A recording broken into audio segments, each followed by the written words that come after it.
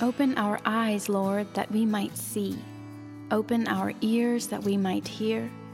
Open our mind and our heart that we might understand, so that we will turn to you and live. You read the Gospels long enough and you realize that Jesus likes to mess with us. You definitely feel that this morning.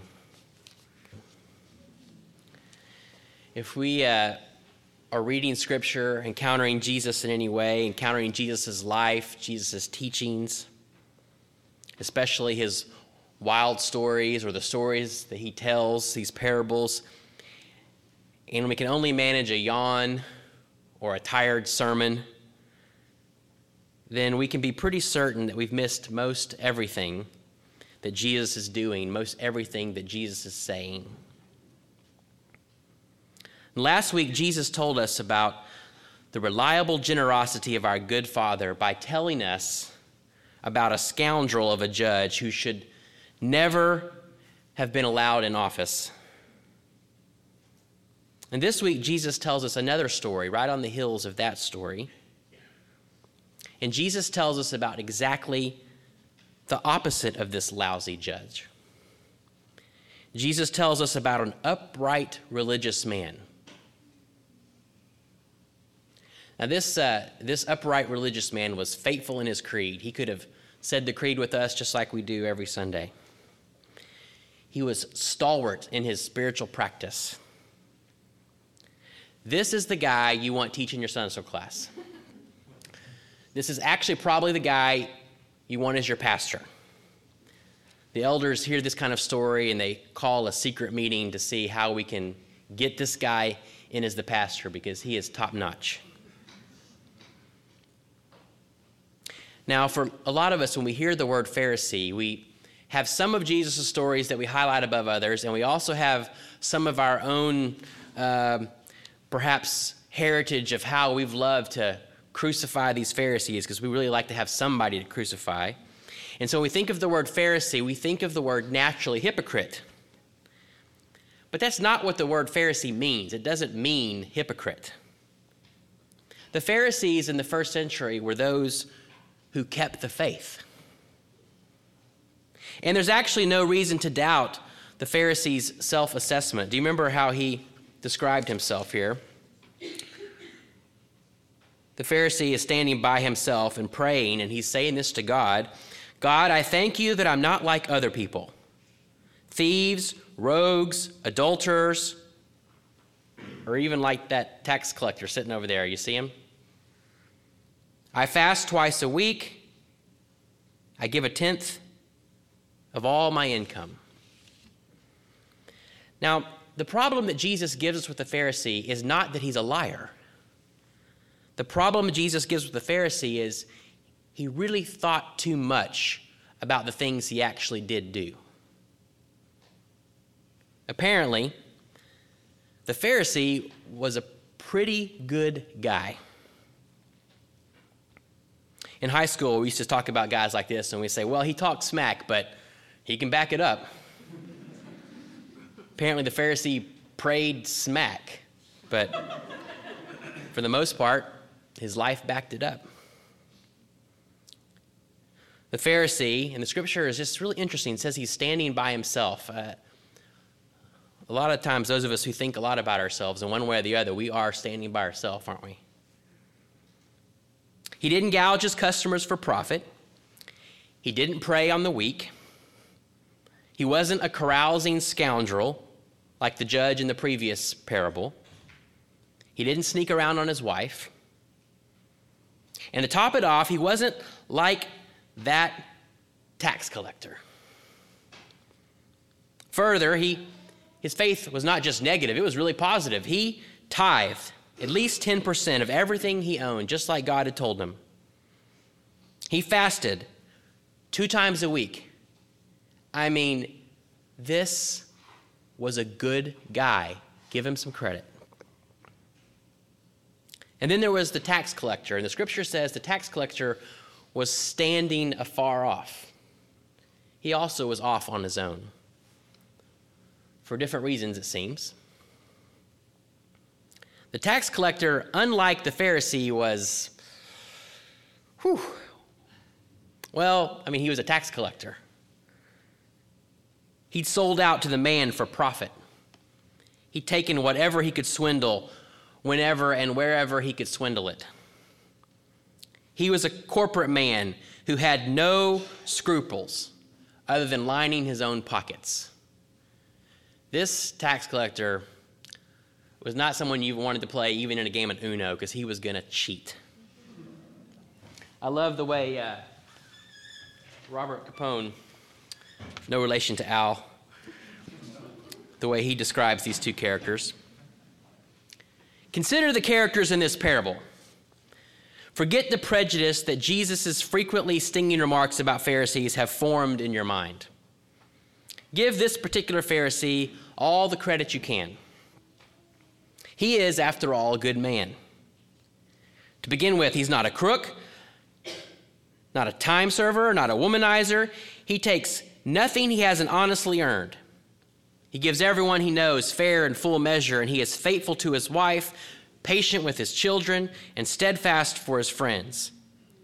He is not at all like this publican, this tax farmer, who is the worst kind of crook, a legal one, a big operator, a mafia-style enforcer working for the Roman government on a nifty franchise that lets him collect from his fellow Jews, mind you, from the people whom the Romans might have trouble finding, but whose whereabouts he knows and whose language he speaks, all the money he can bleed out of them, provided only he pays the authorities an agreed flat fee. He's been living for years on the cream he has skimmed off their milk money. He's a fat cat who drives a stretch limo, drinks nothing but Macallan 20 a year, and never shows up at a party without at least two $500 a night call girls in tow. We have two very different characters here. The Pharisee was very moral. He was religiously faithful, but he was full of bull. His words betrayed a sickness in his soul. He fell prey to humanity's great temptation, self-righteousness. He believed that when it was all said and done, his moral clarity, his self-discipline, his spiritual fortitude, his good theology was his ticket. The truth of things, though, is that it's not up to us. It never has been. The good news of Jesus is that we don't have to fret about being good enough for God because it's impossible to even try. Because God's welcome and God's rescue is entirely a gift. It's grace, top to bottom. And the tax collector was welcomed by God, and this is, I think, an important thing to remember, not because he'd figured out an even superior righteous path than the Pharisee. Act humble, be very small, be contrite, maybe work up some tears, maybe pour on some ashes. This tax collector was welcomed by God because the tax collector knew he was a mess. And as such, he could easily bring himself to ask for the mercy that God longed to give. The difference between the tax collector and the Pharisee was that one knew how to receive a gift and the other hadn't quite figured it out yet. In this past year, we had some friends offer to help us in an immensely generous way. It was the kind of thing that was almost breathtaking. And it was really hard to receive that help. I had to think long and hard about it. At the end of the day, the choice that was before me was just to say thank you or not. Now, so far, we've only actually dealt with one part of what Jesus said this story was about. At the beginning, you might remember that we're told what this parable is for. That Jesus told this parable to some who trusted in themselves that they were righteous and regarded others with contempt.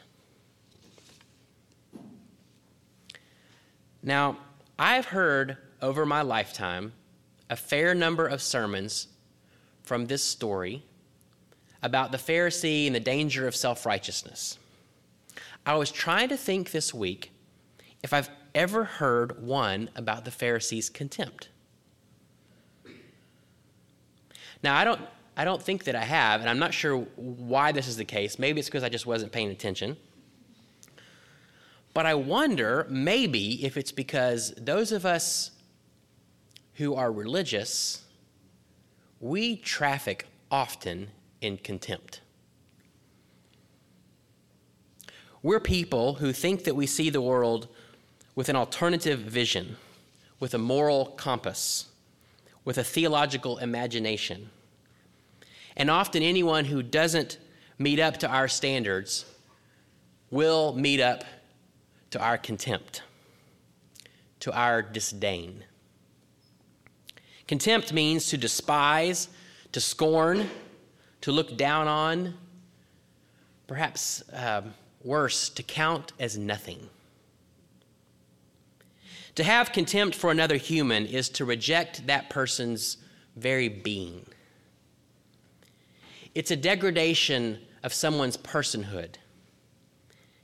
It's not merely to disagree with someone. It's not merely to contend with things that you think ought to be contended with. It is to defame and degrade someone's humanity. Contempt not only degrades another person, it degrades us as well, because to have contempt for another person is to give into a kind of darkness in our own soul. A grim sickness that is at odds with the truth that God is the lover and redeemer of every person, that God is a lover and redeemer of every speck of this world. And once we begin to pour on contempt, it is immensely difficult to stop because it can feel so good, at least for a little bit. And like the Pharisee, we can pour on contempt with very noble language. We can be fighting for truth. We can be even defending the weak. We can be sniffing out lies. We can be serving God and justice, the American way. Contempt is difficult to spot sometimes because it is the cousin of self-righteousness, but it sometimes seems like it's a self-righteousness that's gotten a little smarter, a little stronger wit, a little more intelligent. It can slice really quick. In our age, one of the worst things you could ever be called is a fundamentalist. And the last thing any of us want to be thought of is judgmental. So many of us are twisting backwards to make sure that we're never seen of as that kind of narrow, unenlightened person. You know, the folks from the 1950s. I wonder, though, if perhaps our upgraded, well-cloaked form of self-righteousness is contempt. Of course, for some of us, what may be the most damaging thing is that for some of us in this room, the one that we have contempt for is ourselves, the person that God's made us to be. And that's a really damaging thing once our contempt turns on the image of God within us. You've probably missed this. I'm sure it's not on your radar at all, but we're about to have an election. A lot of passions run high here, and for good cause, because there's a lot of things to be concerned about.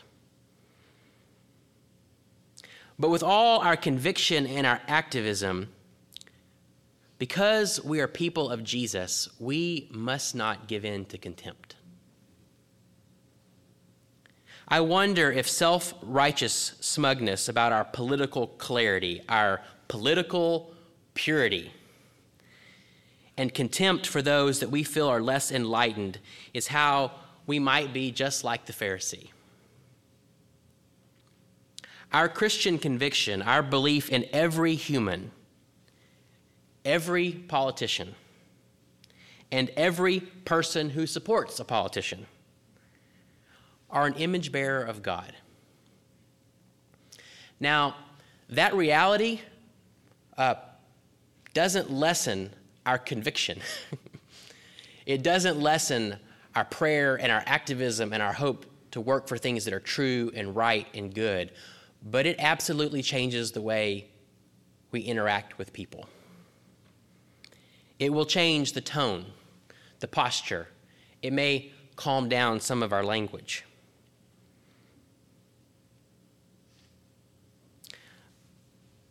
I wonder if we are able, because we certainly ought to be, able to to separate what it means to disagree with Donald Trump or Hillary Clinton and what it means to have contempt for Donald Trump or Hillary Clinton.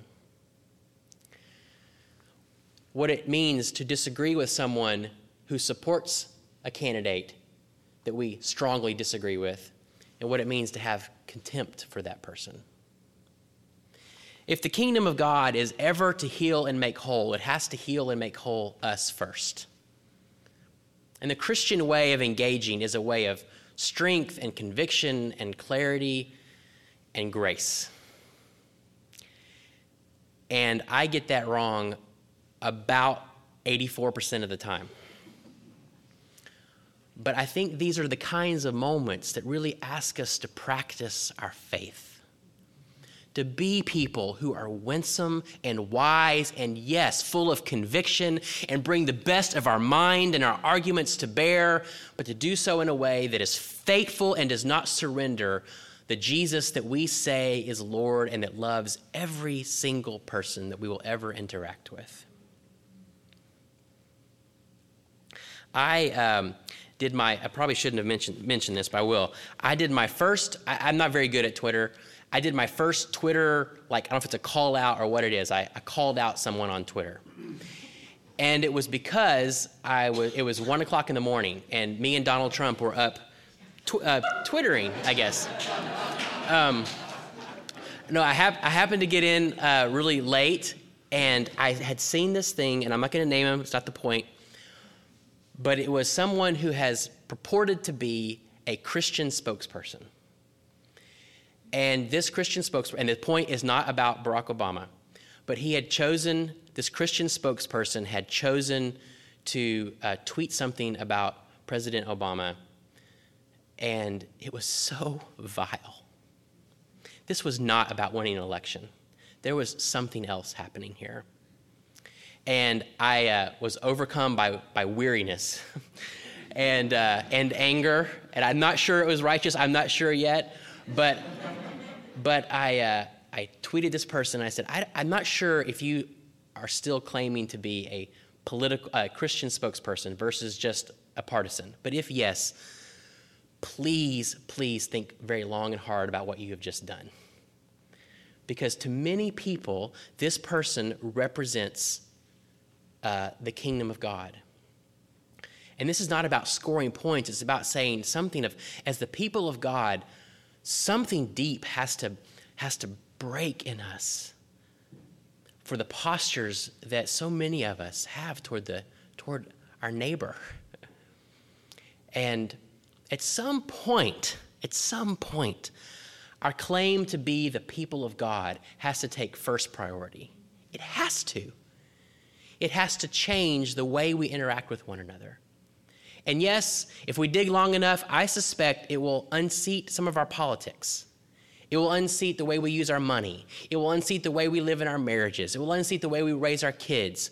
It will unseat our tone with one another. It will unseat the kinds of questions we ask. It will raise all kinds of trouble for us. And we just keep walking into it. We keep saying, God, make us more faithful. Make us more true. Because the grace of God is my hope and your hope, and it's the hope of the world. And the grace of God is not just a theological concept. It's something that actually gets worked out in the way we live in this world. Amen. That we are people of grace. And if that is not true, then perhaps we should just close up our Bibles and close up our mouths and be quiet for about a year. and that probably wouldn't be a bad thing. Let's pray.